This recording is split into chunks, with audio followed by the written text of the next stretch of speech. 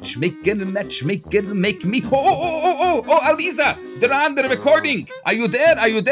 Oh, yes, I'm here. We have to do Matchmaker podcast. This is so exciting. Let's go and tackle the tough questions. Not only the little questions, the tough ones. The big ones, big ones. Okay, without further ado, let's get to the question of the day. What is the question of the day? That is the question. Dear Rabbi and Aliza, how does someone know when they're ready to start dating and when they're ready to get married? Is anyone ever ready? Oh, yeah. And if you're asking that question, you're not. That's the baseline. There's a lot of people that they've been waiting for years upon years. They've read every book. They've listened to every podcast. They've read every article. They're so invested. They've gone to counseling and group work and individual and they're ready. Do you have to do all of that to get ready? No, I don't know. Some people do.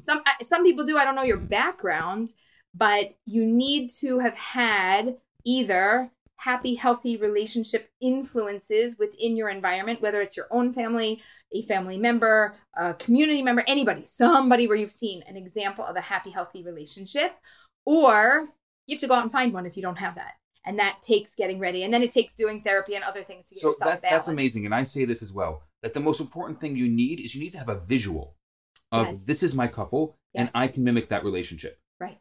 Like that's the kind of relationship I want to have. Right. And then you can also in that see which one of the couple that I am thinking about am I? Right. Then you may also know what you're looking for. Right. Because if you can see who you are in the couple, you're like, oh, that's the opposite. What's drawn to that style of a person. Right. Like ooh, I gotta pause. That is a really, really good dating tip. Really excellent dating tip. If you can find a role model couple, first of all, if you could find a role model couple, that's good. But if you could find a role model couple where one of them is the you in the couple, then you can potentially figure out what you're looking for in the other one of them. I don't think it has to be exactly you. No, for example, essence. That's the extrovert and I'm an extrovert. Right. So it's interesting that she went for an introvert.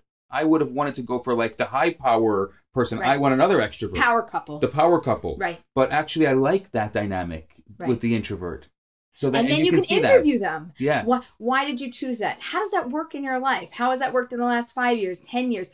Do you like this dynamic? How have you guys shifted over time? You can really get some data and information to inform your decision of what you're going to do moving forward. I've never seen a couple that was in a happy, healthy relationship that wouldn't be happy to share with someone. That's true. Their secret. Absolutely, that's true. And they almost light up when you ask them, I have some wisdom to share. I'm in a good place. Thank you for asking. It's true. So you don't have to be shy or afraid or embarrassed to approach somebody. You can just speak freely because they're going to open up to you. And I think also, if I can add, if you are from a divorced home, which today, unfortunately, or fortunately, however you put it, is the case, or if you grew up in a home with parents with an unhealthy relationship, that's also unhappy, unhealthy. Yes. I think there's 3 things that you need to do, and they're really simple, but they have to be done. 1. The first thing is you have to ask the question, why did they get divorced? Or why were they unhappy? Why did they live unhappily? Why did they live unhappily? Now, who do you ask that to? Yourself. Exactly.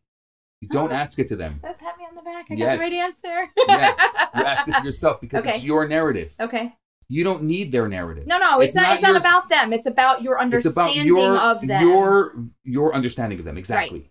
Okay. Number 2 is you have to say, and a lot of kids do this, to say, it's not my fault.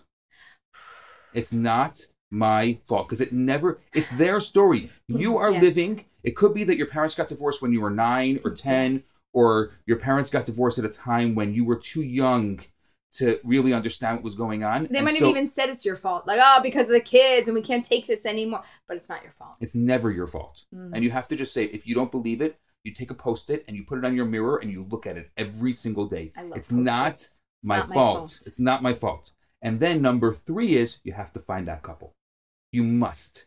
Go into the world and find them. If you come from, and you can say to your parents that your parents' relationship, that's my ideal relationship, then you have it made.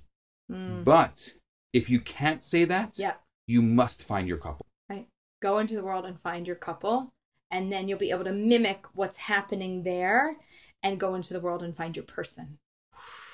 I feel like we just went like so deep, and you really broke it down so beautifully with the 3 steps. And I love that it's an action plan. I'm very into action plans. If you know, in my book, I've got a whole thing with action plans and what to do. Very important that you don't just we're talking about some things. That's a nice podcast. Move on with life. It's very important that we take the information and we internalize it, and it goes immediately into action. If I'm thinking it, I need to do it, and I need to do it today. So go out there today. So today. what are they again? 3 things.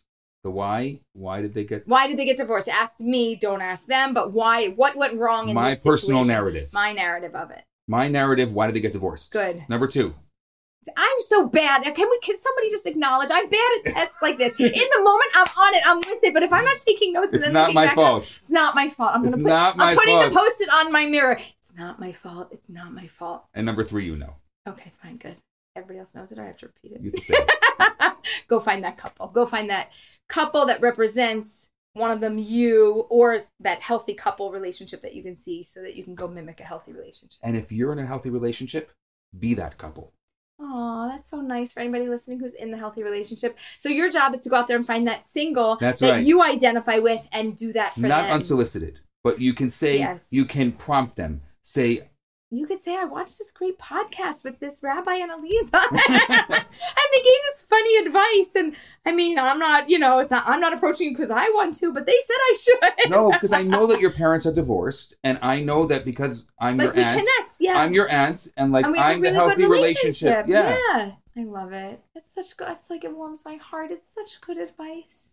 That was good advice, Rabbi. Good job. That was great. Is that it? That's the end of the podcast? That's it, Rabbi. You got to wait till next week to get another question. And you know what? Maybe people have more questions. They should probably send them to us. Where do they send them? Matchmaker.org. How do you spell that? Oh, stop it.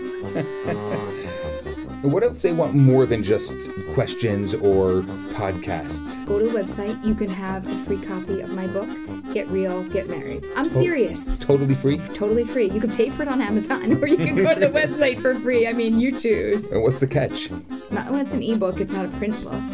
Okay. That's it. Okay, that's good. And what about if they are having trouble with their dating or their relationships and they want some coaching and support? We do that. We do that. Yeah, go to matchmaker.org. We can help them. But they have to put up with our shenanigans. If they're lucky, they'll get both of us. Oh. All right. As always, we hope that you find somebody wonderful. And when you do, please message us. Maybe we'll even do their wedding. Ooh. How great would that be?